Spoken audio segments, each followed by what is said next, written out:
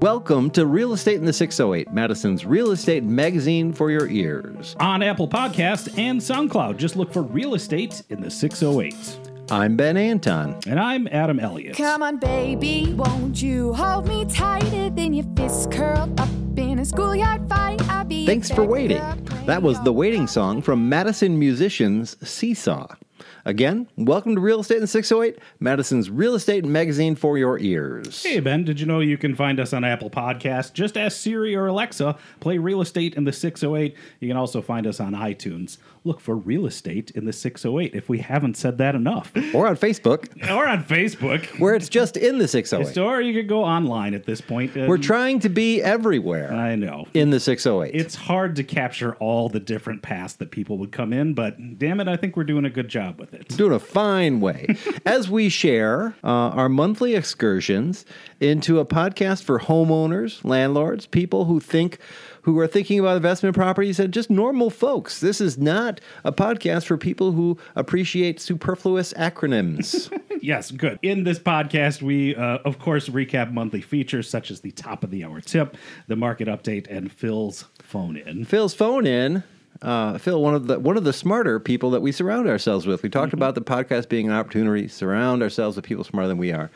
Phil works for dairy.com, keeps an eye on milk and cheese markets like you would not believe, and keeps an eye on other things like this for fun. I always want to ask him about the pork bellies because I feel like that's like a phrase that people used to say, oh, them pork bellies. But he's in the dairy side. I tried to be smart with him once and said, and how's that going to affect the price of milk in China? And then he told me. And he has an answer for it. He does. He's that type of guy. We have made it to episode 6. That's a half dozen. We're more than 5. So 6 of one, half dozen of another. I suppose we're moving through here.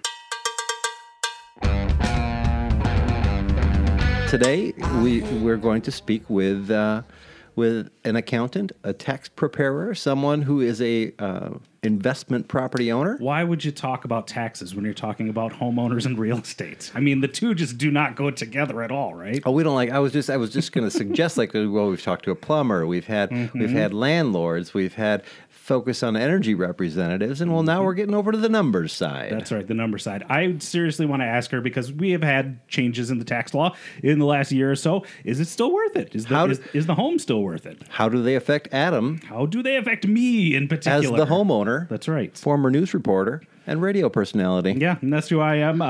Yes, also a Madison College instructor, not necessarily on real estate, but certainly in the realm of media. And yourself, Ben. Landlord, broker associate, taxpayer. That sounds like I'm not a taxpayer. Then of course I'm a taxpayer. And one of an Atwood tax customer. That means Brianne Raymer, who we're speaking to today, is one of you were the client essentially. We are each other's. You are each customers other's and clients. Oh, isn't that a symbiotic relationship you've got going on there? It's not like the little fish that mounts to your underbelly. That's parasitic. That's parasitic. No, it's not the way that we want to go here. Although maybe, I don't know, I may have been described as that myself in the past, some type of parasitic person. But symbiotic relationship. Symbiotic. We go well together. It's two great tastes that taste great together. What you been up to, Adam? Yeah, it's been a lot of outdoor work thus far this summer. I mentioned last time that deck work is on the way. And then, summertime comes around, you start getting that honey-do list of things that need to be done around the house, and they get long. So I can imagine, especially a list written by a honey, do this while I am governing. That's right.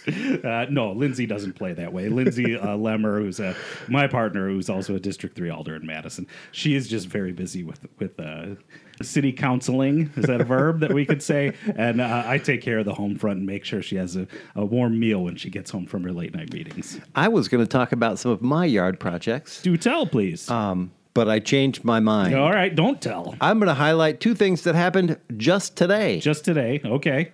Madison musician Seesaw. Mm-hmm. I don't think there's a lead singer. There's probably 2. There's 2, yeah. They share vocals a lot of times. The one on the left. I can picture her right now. My tenant. fixed her own kitchen drain. Oh, that's amazing. I think it might have been her boyfriend, Caleb, or her betrothed, Caleb, that helped. But, you know, I was really happy for that. I felt like I joked. I said, well, A, I'm not doing it. I'm empowering you. Okay. I empowered her with my snake. So you welcome, careful what you're saying there. You welcome your tenants to do their own fixes sometimes. I would love for a tenant to be able to. And here, talk about your own fixes. The other story today, Jake, God bless him, sends me a text message about 10 a.m. Says, Ben, I'm having a little trouble with my lock. But I'm working out of the house today, so it's not a big deal. Could you come on by and have a look at it? Jake is another tenant of yours. Jake is a tenant on Atwood. Okay. Lovely fella. And I arrived to find out he couldn't have gotten out if he wanted to. he couldn't get out of his house? Didn't put that in the text message. I am locked in my house. Jeez. Oh, my God. So instead, he was totally chill. And he's just like, hey, I'm working from home. The lock is broken. Can you come have a look?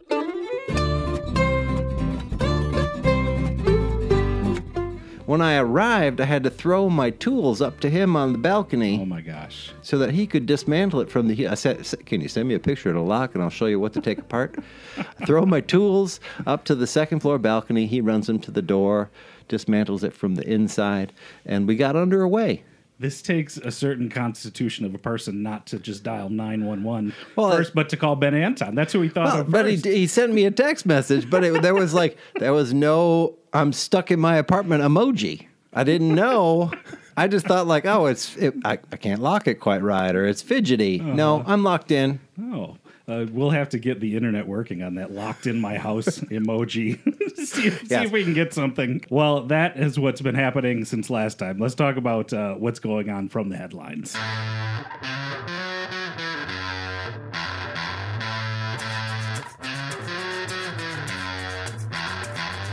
In the headlines, we talked about the Essen House development. It might have been 2 episodes ago. Right. It's come back to the table. The neighborhood sees it, they push it back, and then the developer returns. It made me feel as if it's a dance that a very predictable dance.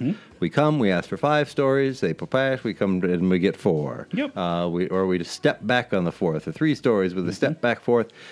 So that dance continues. One of the things that I was surprised to find out is that it does not include the former OK's parcel. The comic strip OK's Corner is not part of the project. Interesting. So that, which is just like grass now. It's grassy. It's nothing. The grassy knoll. But you would think that they would want that whole little section. If you're going to build something, why not use as much space there as I'm certain someone probably called them up and asked, but at the same time, they must be holding out. It was just kind of an interesting chess play there. It's not a very big parcel, those 2 lots that held the bars. Right. It's not that big. Can't get a whole lot there.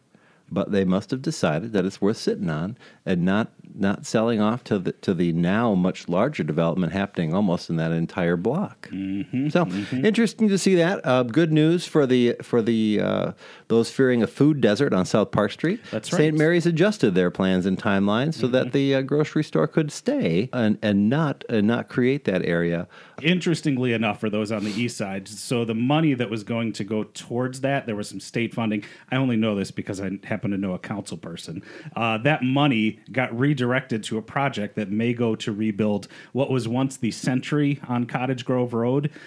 So plans for that project got put on hold, and it was like now potentially going to happen because they got some more state and federal dollars, which shifted from Park Street, and now it looks like it's going to the Cottage Grove Road development. And that old Century that's been at Acewood and Cottage Grove Road has just been an empty kind of blight building that's been sitting for a while. That's great news for an already very vibrant and in the process of being revitalized Cottage Grove Road corridor with the new library and the development at the former fertilizer plant there. Yep, Royster Clark, yeah. And some very exciting things, as well as increasing property values in that Lake Edge neighborhood. That's right. All right, what else do we got going on in the headlines? One other thought. Judge Doyle project goes to Stonehouse Development. It does. What does that mean? What does that mean? Yeah. I noticed that the article led with that 24 affordable units, and I thought it was more important for us to just stop and say, what does that mean? What does that mean? Or is it just fodder? So the Dane County median income, smart, educated people living in Dane County, $64,000, the median, half above, half below. Yep. 60% of that number, $38,400. Okay. I'm looking at standard rental rules of about rent being 1/3 of your gross monthly income. It is gross sometimes. It is gross. That's about $1,000. That's still, so that does not feel affordable to me. $1,000 one bedroom. That still seems on the high end. Maybe I'm shacking up. It seems a little bit more affordable then. Yeah. But I rent several one-bedroom apartments below $1,000. I don't feel. I mean, evidently, I am filling a void. Right. And doing a better job of it than a brand new project on the square. I guess that shouldn't surprise me. Yeah. So we know like the median income and such. Is there a median apartment rate as well in Madison? Because like if you have some properties, I think you probably you have your own function as to how you're going to charge what you're going to pay monthly at those things. Like, do we know what the middle point is there? I don't know. Yeah. Yeah. I look at every property as individually, and I compare it. I'm on just like we talked with Nina Liebwall from Foundry Apartments, and she does some research, comparative listings, looks on Craigslist, sees what things are going for. I learned in my most recent rental that $800 is about the top on Livingston. But I probably should have pushed a little bit higher on East Main, where I got 5 applications versus the one at our property on Livingston that has far fewer features and less amenities, but a much better location. I'm curious in this process as to how those numbers get set sometime. Maybe that's another topic we could talk about someday. For me, I think about should they go up, and then I look to see what things are going for, and I decide. And I think I probably, based on my number of applications, after one afternoon of showings, I think they could have been higher on Main Street. I mean, affordable housing could be a topic unto itself. I feel like it could be. It's defined differently by lots of different people and what it actually means and what it does. One might think that the least expensive house to sell in Dane County would be affordable. Tell me, is it this month?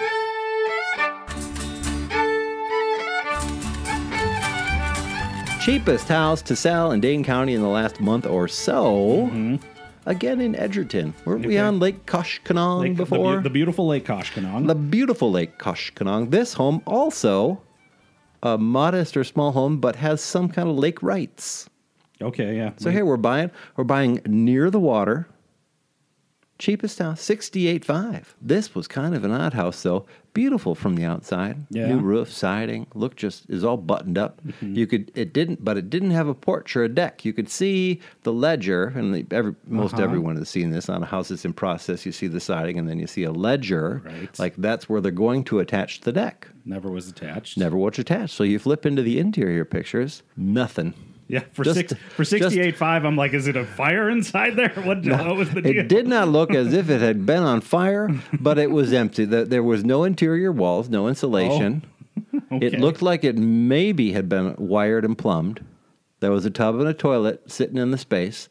No telling if they had been connected. But someone's project went awry. Oh, okay. So they tried to build their own. It wasn't like it was built and then they tore these things out. No, this was an old home in a remodel. It was a remodel, so they had torn everything out from the interior had been gutted, and then someone stopped at an inconvenient time, listed at $90K, and in 17 days got an offer for $68,500. Now that was a cash offer. So to answer the question, is that home available to someone with a modest or low income? I would say no. No, because it's going to sell to a cash buyer. Right. It was not in a condition that could have been financed. Mm-hmm. Could you list that as a slight fixer-upper?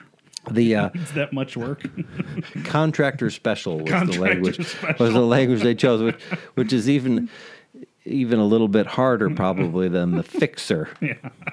But then we get the most expensive sale. Right. We're back in Maple Bluff. We're at $1.56 million. Nice. You just said that with your pinky at your mouth. That's going to be a 5-bedroom, 3.5-bath, 3,400 square feet, built in 1928 with 3 fireplaces and a 2-car garage. Mm-hmm. Okay. Sounds roomy, I suppose. Yeah. And again, at the other end of the spectrum, another cash sale. That's all that seems to happen. I would get the impression listening to this podcast that only people show up with cash to pay sales the most anymore. expensive houses and the cheapest. Yeah. Because the cheapest, we're talking about the condition, potentially unable to be financed, cash only. So the people with the money are making the money. Again, when we're buying those fixers. And then at the high end, the only people with $1.56 million to buy a house, well, they're going to just put that down. They're just going to drop. Okay, the 1%ers get us again. I guess everyone else in the middle are the ones who are financing. So Edgerton, right? showing as one of our more at least where a few of the least expensive homes have sold. Mm-hmm. And then back on Farwell Drive, Maple Bluff, which has been the lion's share of our most expensive home sales here in 2019. Those are your headlines, Ben. Let's talk about who's in the studio with us. Our in-studio guest today is Breanne Raymer, CPA and owner of Atwood Tax.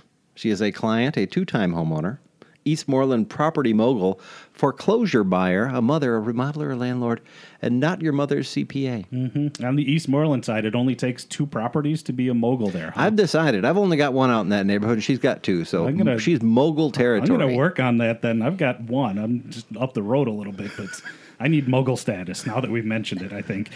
In any case, Breanne, thank you for joining us today. Thank you for having me. It's very nice to meet you. We're going to take a quick break for the top of the hour tip.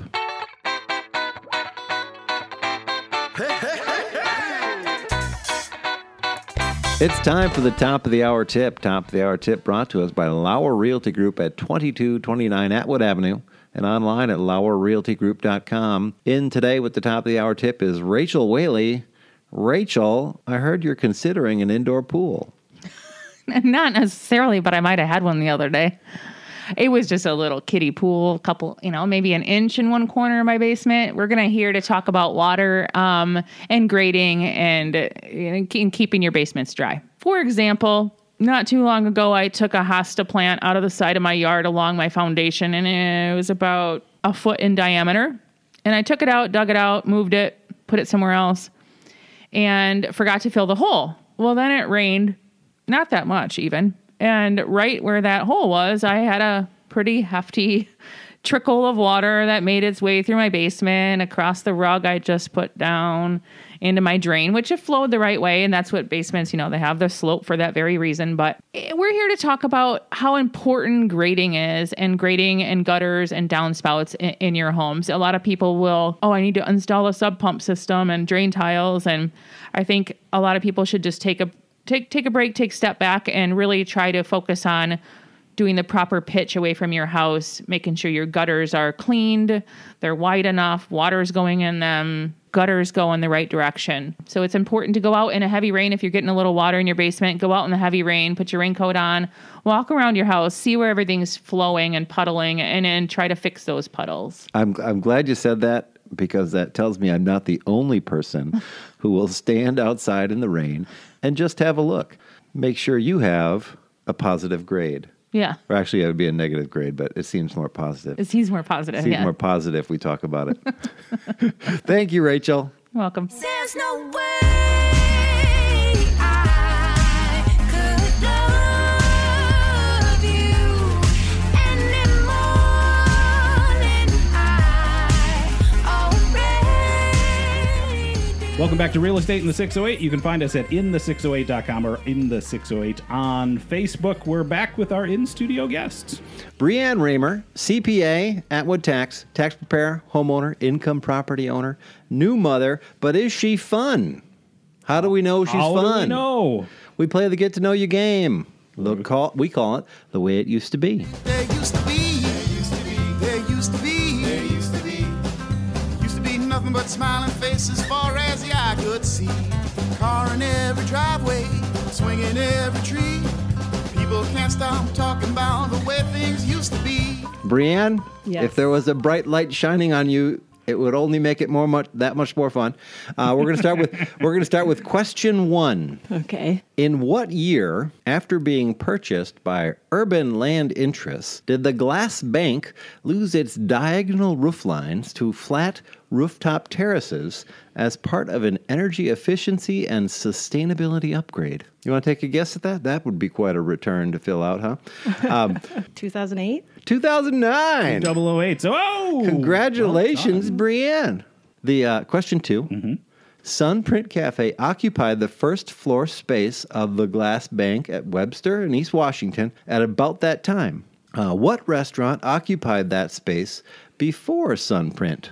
Ooh, good question. I think it's called Gooseberry now. What's in that space? Now, but we're looking at before. All right. lots of discussion. I did some research on the idea. Yeah. Historic Madison Photo Group on Facebook to dial in some questions here.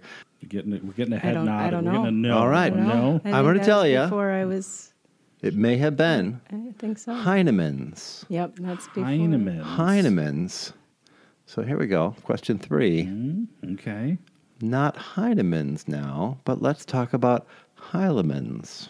What southeastern Iowa County village calls Heilemann's home? I feel like there's an inside connection here that I think must you're be referring to known. Montfort. Montfort. Yeah. Yeah, that is. It's home, Is that home right? of Heilemann's. And for that go. Uh-huh. For a bonus point, name the woman who hired you and your brother Kyle. Linda Heilman. Ah, okay. Linda All Heilemann, right. great! Yeah. Congratulations. We were able to dial in some in the final throws there. Question 3, we brought the bell home. You got to tell us a little bit of the history here. Linda Heilman, how do you know this person? And She- what was the? I called her mother. Ah. I wasn't sure what kind of sort. Hey, Brienne, I was gonna say this is creepy. Very it's not creepy. You were just wondering how does he know these things? I didn't know when you moved to Madison. And to be honest, I couldn't even remember our meeting or how exactly that happened. But in the process of buying your home, your first home, I met your mom, and we're Facebook friends now. Oh yeah. So I called her up. I asked her to call me up, and I said I need some questions. I need some history questions, and it'd be fun to surprise her with my knowledge of Montfort, Wisconsin. So we're going to take for those of you curious, this is what I know about Montfort. Yeah, what do it we is know on? about It is on the. Montfort? Yeah. It's on the line. It's Grant in Iowa County. Mm-hmm. It's got about 960 people in it. Okay. 676 when I lived there. Oh. The growth. Okay. A Look at population boom. Yeah. We need to point out though that 900 of those live in Grant County and 60 of them live in Iowa. Oh, it's one of those- because it's right on the edge. spans There it, are yeah. 4 bars, 2 churches, and then just since we talk about real estate, most expensive sale in 2000 or about the last year was at 605 South Wisconsin for $250,000. That was a 2,900 square foot home, and because it's only about 4 blocks wide, this is probably the other side of town, even though it's 204 South Wisconsin, AKA the other side of the block. Sounds four blocks down the same street. The cheapest house to sell was $55,000, an 864 square foot 2-bedroom. So some range of values there in Montfort. Very nice. You got to tell us, like, what's a memory that you have from Montfort? Is there anything to be told about the wonderful Wisconsin city of Montfort? I remember desperately wanting to get out of there. Desperate needs to get out. Okay.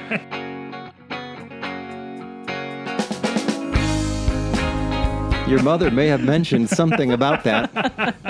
Because we graduated high school early and we moved to Madison and we went to Edgewood. I did. First semester of Little bit? college was Edgewood. Yep. And then we went to MATC. And then what did you do after that? And then I transferred to the UW-Madison. I had to do that too.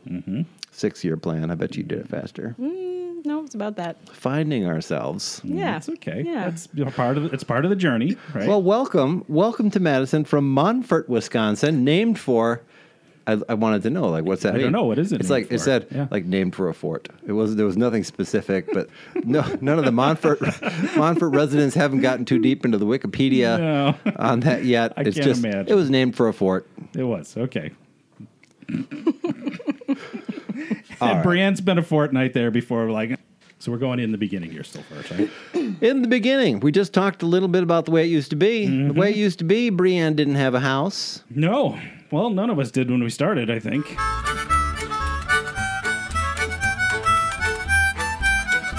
How did we meet, Brienne? Do you remember I that? believe you were showing a house that you were selling. Oh, you and I came to an didn't- open house. Yep. He said, "This Yeah. guy looks like he knows what he's doing." Well, I didn't think that You're initially. like, I can take this guy for what he's worth. Let's go for it. No, actually, I just appreciated that you pointed out a few things about the house that weren't. It wasn't in the things that weren't in good condition, which made me feel like you were honest. And, Straight shooter? Yeah. I yeah. try to be. I'd describe Ben as that way. Yeah, Honest that's about the true. product. Here's what we got. This is what it costs. So we started looking at houses. So there's an inspector out there who will remain unnamed, except that I call him the deal killer. Okay. I was shopping with Brienne. We looked at a couple places. There's only a few that I remember having looked at. I remember looking at one on Kedzie, and there was a battery-operated purring cat. Do you remember this? I do. Your mom came to that house. That's one of the houses your mom came to. So we're in a grandma house. Love to sell grandma houses. Often very good track records of care. A lot of outdated stuff, but, it's all there. There's nothing that needs to be done right away. She had all kinds of dolls and doilies and fluffy furniture, but on the chair was this little white cat, and there was a little purring noise, and its abdomen moved just a little bit as if it was breathing. Oh my gosh. Okay. It was battery operated. I looked at it, and I had to study it because I was like, well, that looks like a cat, and usually I'll interact with an animal if there's one there. Like, oh, a cute little cat, But that one didn't move. How real did the cat look? It was a little small, It was a little like a small. 7/8 scale. Okay. But it looked pretty real. All right. And it made noises and breathed. It had. Anyway, so there. man. So we looked at a couple of houses. At the same time, I'm shopping with a woman named Laura, who just by chance had met Brienne at a party or something. Their Venn diagram of friendships nearly overlap. Just barely. Okay. I'm shopping for a house with Laura. It is also a grandma house. It's on 2 Lane in the Eastmoreland neighborhood. She buys it. Inspection comes back. There's all kinds of little piddly crap, but she thinks she's in over her head. She wants out of the deal. And this inspector, the one I call the deal killer, right. has zero bedside manner. Abrupt and nearly rude the way he delivers this information. So Brienne didn't have to meet him, but I had the report. I said, Brienne, I just tried to sell this house to Laura, and she got this report back, and she freaked out. She didn't want the house anymore. The report So- from the deal killer. The report from the deal killer. So I go to Brienne and say, here's the report. Here is a list of everything that is wrong with this house. I still think it's a great deal. I want you to see it. So we go to see it, and she bought it. And she still talks to me, so it couldn't have ended that poorly. It wasn't too bad. No. Is that about how it went? That's how I remember it. It's about right. It's pretty close. Yeah. That's about right. When in your synopsis of what the deal killer provided in this report was not that bad a deal? Not that scary. Not I that wasn't scary worried. at all. Okay. No. It was a lot of the things that we'd seen in some of the other houses, maybe not with an animatronic cat, but projects that we'd talked about and things that we thought were surmountable. I do know that there was one thing I remember the one thing that the deal killer missed, vermiculite. Vermiculite. Tell me a Yeah. little. I know I've heard of it, but Vermiculite. what does it mean? What is it? A likely asbestos-containing material that was mined from the earth and used as insulation in homes built in the 50s. Okay. So it is the likely or potential containing of asbestos that becomes an issue, and there was some cost with that, and then some hurdles to jump through to see reimbursement for part of those costs. There's a trust fund set up. This could be a whole nother show, but anyway, so it's turned out to be a fine house. She finds herself a husband, a boy. What do we call it? She has a Travis, and they together now have a little baby. But they were saying, hey, we got a little extra money on the side. Should we be looking for another house? And what's the answer? Yes. Yes was the answer there. Yes, we should. Yes, they did. Why is that the right answer when you have a little extra money? And why would you not invest that in your home to say get yourself a new kitchen? This is something we've talked about. Well, I think she already got a new kitchen. you already got the new kitchen. Okay. Not yet. Not quite. No, that's on Okay. I put the kitchen on hold to buy the other house. I like the way this lady thinks. Hey, we ever get back to stay? Gonna be another brand new day when I'm walking with my baby down by the San Francisco Bay. You're listening to Real Estate in the 608, an almost monthly podcast for Madison homeowners, landlords, and people who just want to be better at living in a house. It's time for the market update. Today with us is Rachel Whaley with the Lauer Realty Group. So this time of year could get a little tricky because throughout the year, sellers have been pricing their houses based on previous sales. And, each one that sells, the next one that comes up gets a little bit higher. And I think buyers have decided that they're going to renew their lease. A lot of leases come due July, August.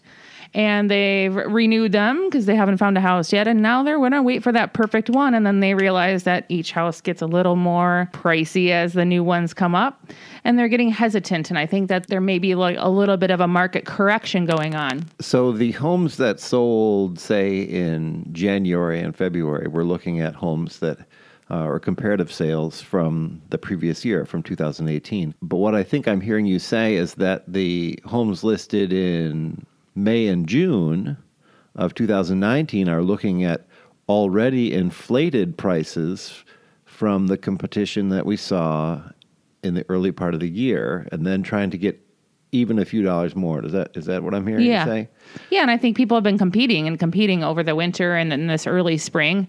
And the buyers that just keep losing are realizing that these prices keep going up, and they're getting a little bit reluctant. And I think that sellers that are really pushing their top end price they might sit on the market a little bit longer. And with so many people re-signing their academic year leases, we'll see not only some people step out of the market, but then also people willing just to wait a little bit longer. Yeah, just stepping back, taking a break, taking a breather. Because when they get in that cramped, last 60 days of their lease, I got to find a house in 3 weeks, they get a little bit desperate, or they can settle. And so our job is to not let them do that and make a wise decision. So while this is certainly poignant or timely as we record it here in June, is it safe to say that this is an annual cycle, or something that people could anticipate on an annual basis for people who might not be listening as this comes out? I feel like it always does a little bit. This year, a little bit more so. All right. Well, thank you very much, Rachel, for joining us. Have a great day.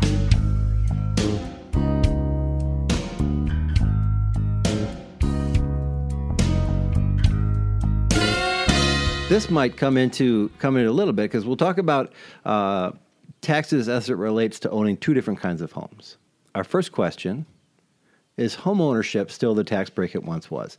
Somebody who owns their own home, I know there have been changes. Is it still the same tax break as it was 5 years ago, 10 years ago? Is it still like the wise choice? Not with the new tax laws. As of this most recent filing year, with the increased standard deduction, a lot less people are itemizing, so owning a home might not get you any additional tax benefit. Okay. What did it look like before? Right. So your itemized deductions are typically your property taxes, your mortgage interest, donations. Those are the standard. If those exceed the standard deduction, then you're going to take your itemized deductions. Married filing joint standard deduction used to be $12,400. It increased to $24,000. So now you have to have mortgage interest, property taxes, donations over $24,000. So a lot of married couples don't itemize. Along with one of the other new changes to the tax laws, the state and local, the SALT deduction is limited to $10,000. There used to be no limit to that deduction. So between the increase in the standard deduction and the limit of $10,000 in state and local taxes, home ownership just isn't the same tax break that it used to be. Tax break that it was. Especially for people with larger homes, right? Because the SALT, that's new to me, state and local taxes, is like $8,000.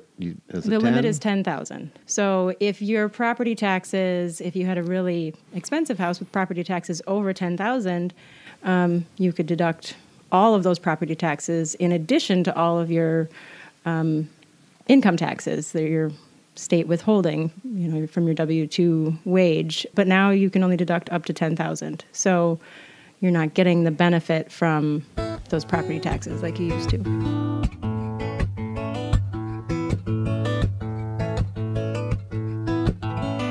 Let's talk a little bit then about your decision to buy an income property and how we can see opportunities there that are different than that of the owner-occupant.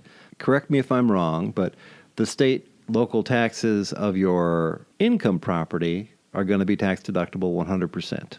Right. If you have a business property, the mortgage interest, the property taxes, and other things like the homeowner's insurance and repairs on the property are all deductible against your rental income. So it's a different type of property on the tax return. So there's not necessarily, and there are no caps then as to if I'm paying exorbitant taxes, that comes off of the income that I've produced through that same asset. Technically, there are limits as to what can be deducted in the current year. Rental property is a passive activity, and so there are some limits on the deductibility of passive activity losses. But in general, yes, you can deduct all of the taxes and mortgage interest and all of the expenses that you incur. See, passive. Today, when I was throwing my drill up to the balcony so that my tenant could find his way out of his unit, he'd been locked in all day. That didn't feel passive to me. It's not the same. I felt like that was not the same. Like that was an active thing I was doing.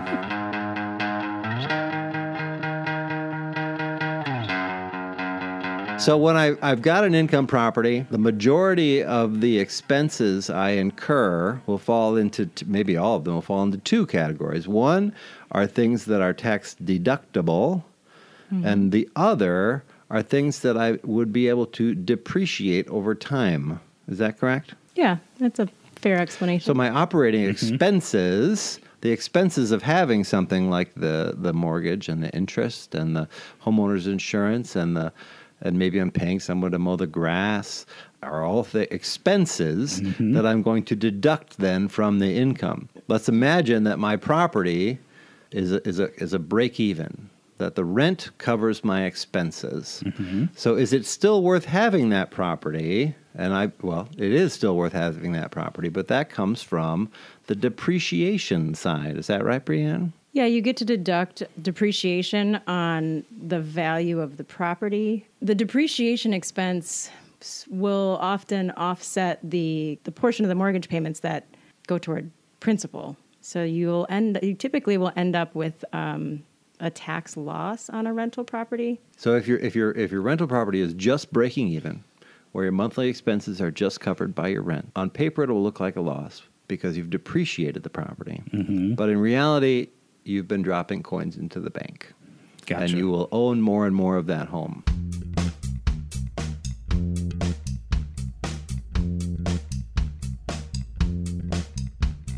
I'm glad that both of you know these things because that is why I come to you. I will come to you, Brianne, because that gets all of a sudden whoosh right over my head. Well, it's so much over my head, and everything I know I've learned from Brianne. We haven't done a whole lot of 1031. Well, even though we did. We have a mutual client, and it was great that she knew his tax background, and I knew the property, and together we were able to discuss several different scenarios of how one could defer capital gains tax on a sale. But yeah, that's a whole different episode, and it wouldn't be very much fun to listen to. It should probably just be like a web. I'm already thinking this web extra. This episode should be a pamphlet. The web extra. We can go back and talk a little bit about Montfort. No, that's okay. It's probably just as boring as taxes. There is no one I would rather talk about with taxes than you, Brianne. Well, thank you. I appreciate it. And I have talked, and you remember, because before we worked together, I went to, do you go to Menenga? Yes, we've used Menenga in the past, yeah. And I did too, and they never did me wrong, but after meeting Brianne, whom I've referred to as not your mother's CPA, and when I say that, it's because we're a magazine for your ears, and you can't see Brianne, but she does not look like your mother's CPA at all. No? And that was kind of the fun. Yeah. It's like, oh, look at that.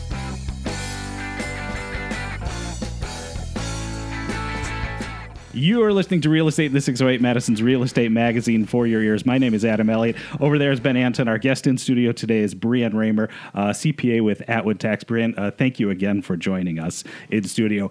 My question is this, and this will be on the homeowner side. When I am going to do some repairs, how can I optimize any home repairs that I might do so I could write those off? Is that still an option for me?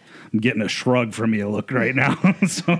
There's really not much that you can write off. Yeah. If it's your personal residence. There are a couple of credits available for solar improvements and fuel cells and very expensive. In the past, there used to be credits for new windows. Yeah, I remember those. Roofs, things like that. But those credits have expired. So under the current tax laws, you're looking at solar or fuel cells. There are solar tubes that do qualify for the credit, even though they're not actual solar powering your home.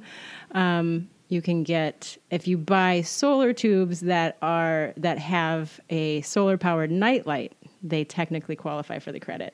So that's something that I see quite a bit. We're talking about hemispherical plexiglass dome on the roof and then the hyper-reflective silver tube. It's literally like a skylight, but only as round as a fixture. Right. I always thought those were just for lighting and not necessarily for home heating. As it is just for lighting. It's just for lighting. It is. Okay. Yep. And again, Brianne Dramers, who's in studio with us here today. So those tax credits apply to if you are the homeowner, if you are the property owner of something and you want to make some improvements. We kind of touched on this just a little bit before. It's that like most of those things that you apply, that you would do to the place. If it's a business or income property, pretty much anything that you spend money on for the property can be deducted or depreciated in some way. Is that what was attractive to you in getting a business property or an income property? Is that you kind of knew like, oh, I know how to do taxes, so this would be a good investment piece for me? Yeah, definitely. Seeing over the last 5 or 6 years, seeing how the properties have appreciated, and they cash flow, and at the end of the day, after the mortgage is paid off, you really haven't had any out-of-pocket expenses because the tenant pays for all of those. To me, it seemed like a kind of a no-brainer if I could buy a property that seemed like it was worth what the asking price was.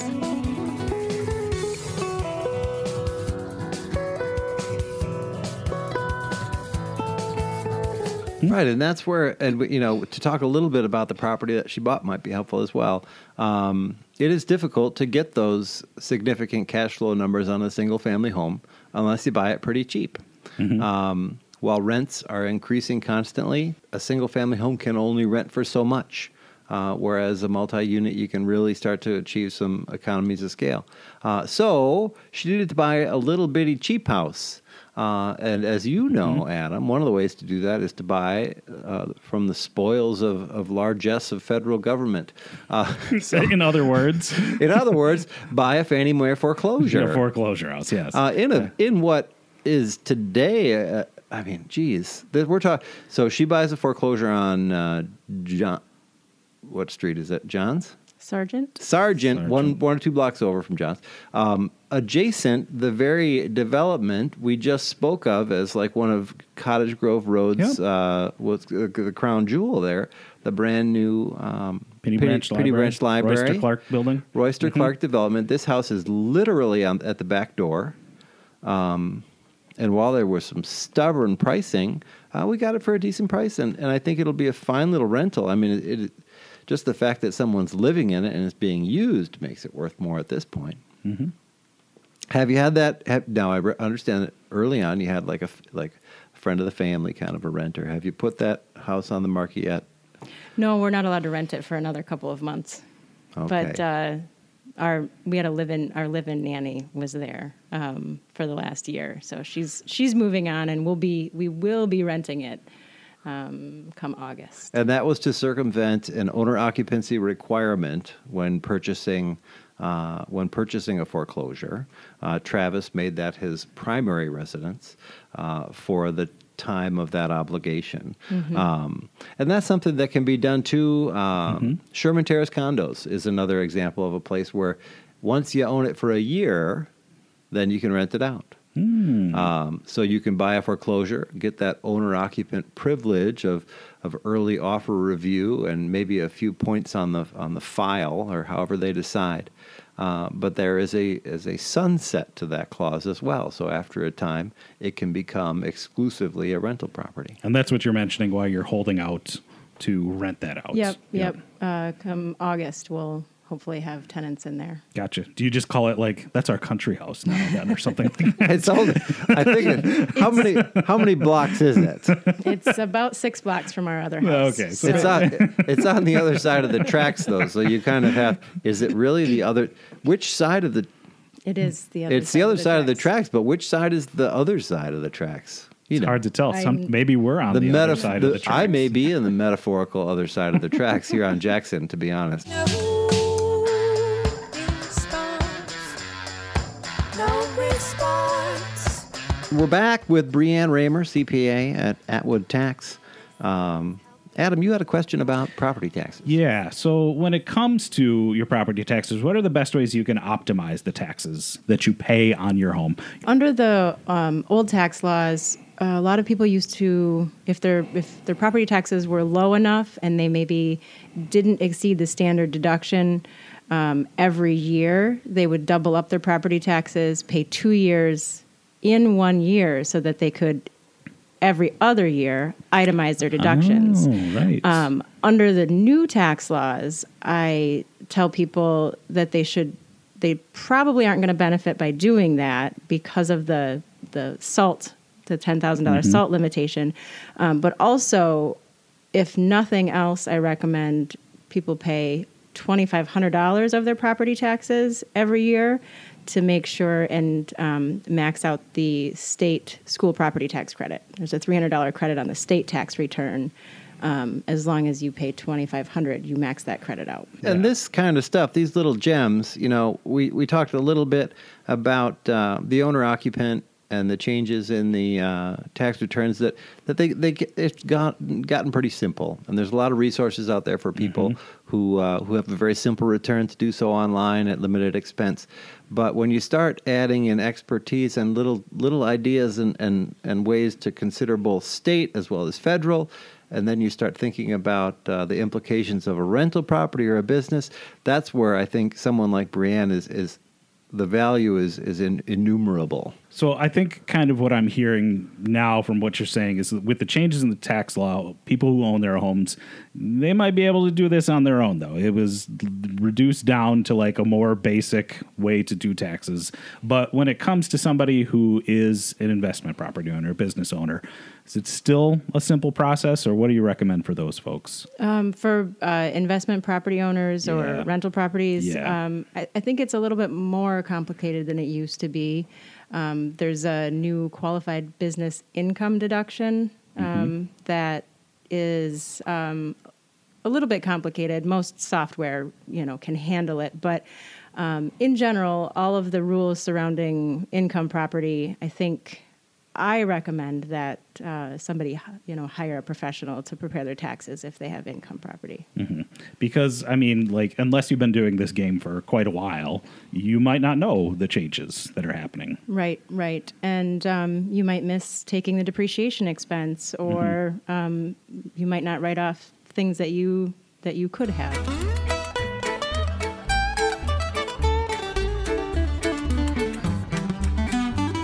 Let's take a quick break for Phil's Phone In. Phil's Phone In is a service of the Penny Library Capital Campaign. Visit mplfoundation.org for more information. Now it's time for Phil, my partner in Deacon Housing and a milk commodities trading consultant with Dairy.com and Blimling and Associates. Take it away, Phil. Hey, Ben. It's Phil with a view from beyond the 608. Every 5 years, the United States Department of Agriculture publishes an agricultural census. It's an unbelievable treasure trove of national, state, and county level data. The latest version, with data from 2017, was just published. At least one thing is abundantly clear from the data. Farming is hard work, and the age-old trend of people leaving the farm and moving to the city or going somewhere else persists. For example, in the state of Wisconsin, the census said we had just about 65,000 farms in 2017. That was down 19% from 1997. That means about 1 in 5 farm operations left the business over that 30-year period. If you look at Dane County, the census said that about 66% of all the land in the county was devoted to agriculture in 2017. That was down from 73% in 1997. The census said we had 2,566 farm operations in the county in 2017, and just like the state, that was down 19% from 1997. For farmers who have stuck with it, they've seen their land value go up substantially. According to the census, an acre of Dane County ag land was worth $8,239 in 2017, more than triple the value in 1997. Comparing to 2007, land value is up 90%. And over the same period, the median price of a home in Dane County was up only 22%. That's it for now, Ben. Until the next time, this is Phil with a view from beyond the 608.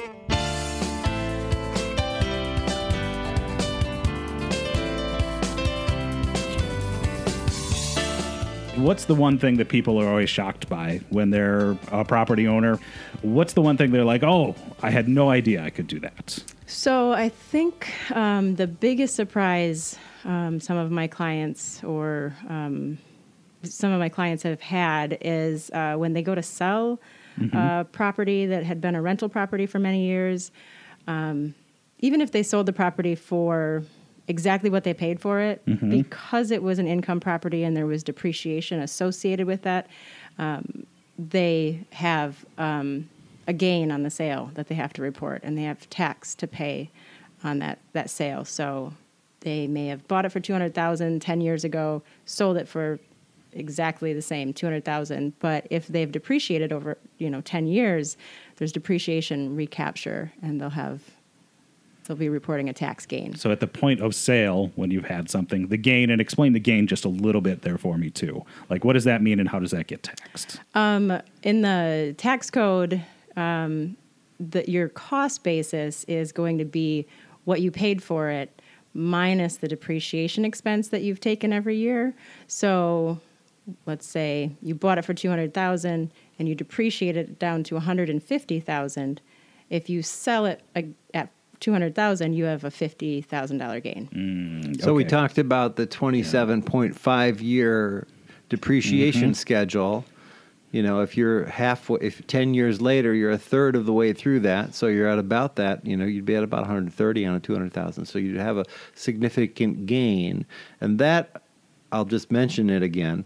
But deferring the taxation of that gain is something that can be done via the 1031 exchange, which means using the money you acquired in the sale to buy another property that qualifies and rolling it out. So you're going to pay that taxes someday, but it's called a deferred exchange. A deferred exchange. All right, Brian, you had me. I think I'm still coming to you to do the taxes because Ben just blew my mind throwing in some numbers with that. But I think I understand that. So yeah, I mean, like, that would be a surprise that somebody might think that, like, whoa, hello. Right. A special thank you to Travis. Who's probably watching. Did Zuli go to bed? Did you put Zuli to bed before you come? Zuli is probably not in bed yet. Not in bed yet? Probably waiting for me to get home. Okay. Well, thank you very much for joining us. Yeah, and we'll let Brian. you get home to Zuli. We'll my release pleasure. you for the evening. Yes. Just is what you owe. You're listening to Real Estate in the 608, Madison's Real Estate Magazine for yours. Hey, Ben, what was that? What was that? That was episode 6. That was Brianne Raymer, She's fantastic. CPA. She is fun. She knows all the taxes things. It For was sure. interesting because like I know she's fun. She played the game. But then when she gets into the details, it's like it is hard to go. Okay, focus. I'm paying attention.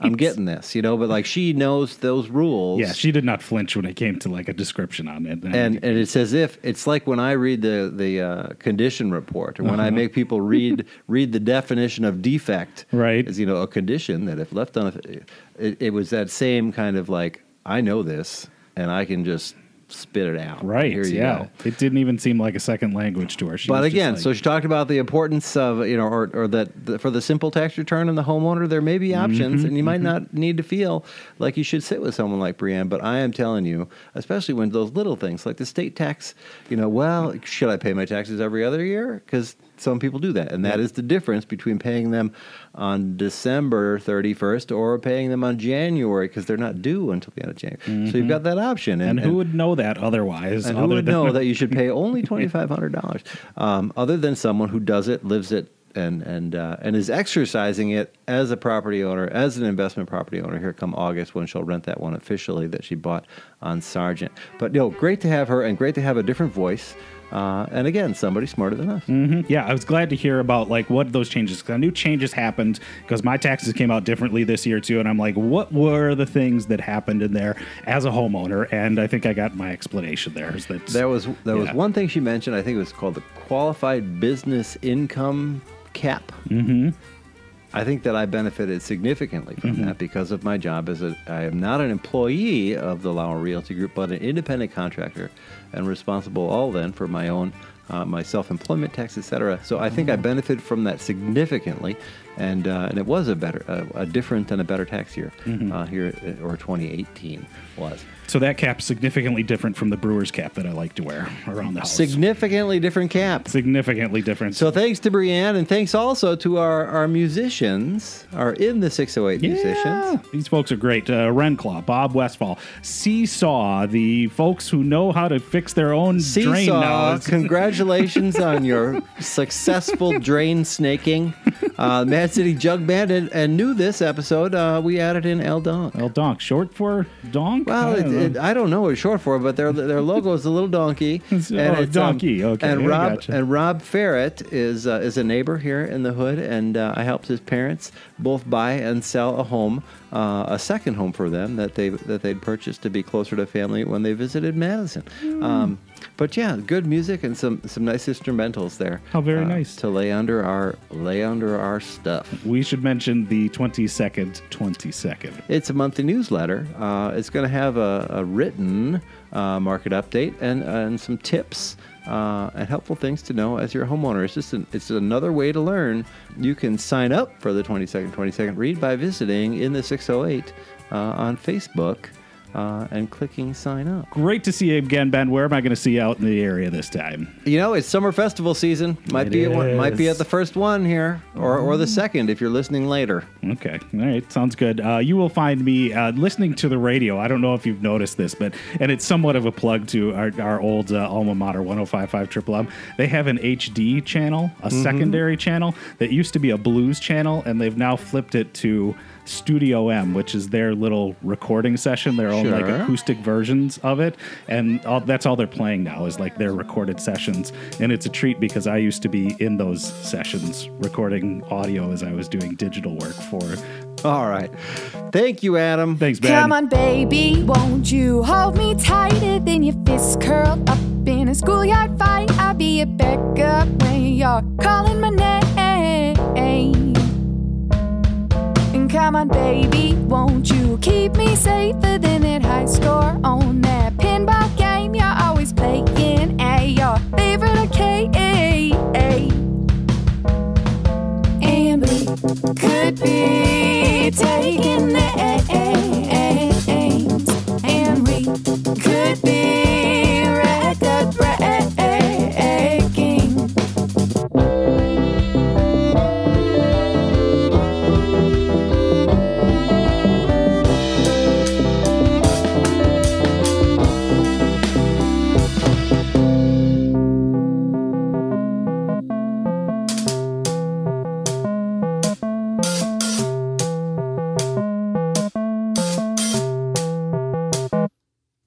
Come on, baby, won't you buy me flowers with that money spent on whiskey sours that you're buying at those wasted hours? And come on, baby, won't you talk me sweet? Instead, I'm staring at this empty seat, 'cause you got someone else you'd rather me. And we could be out too late. And we could be perfect mates. And we could be out too late. And we could be perfect mates. So come on, baby, won't you prove me wrong? 'Cause I've been waiting here all day long, and so I'm singing you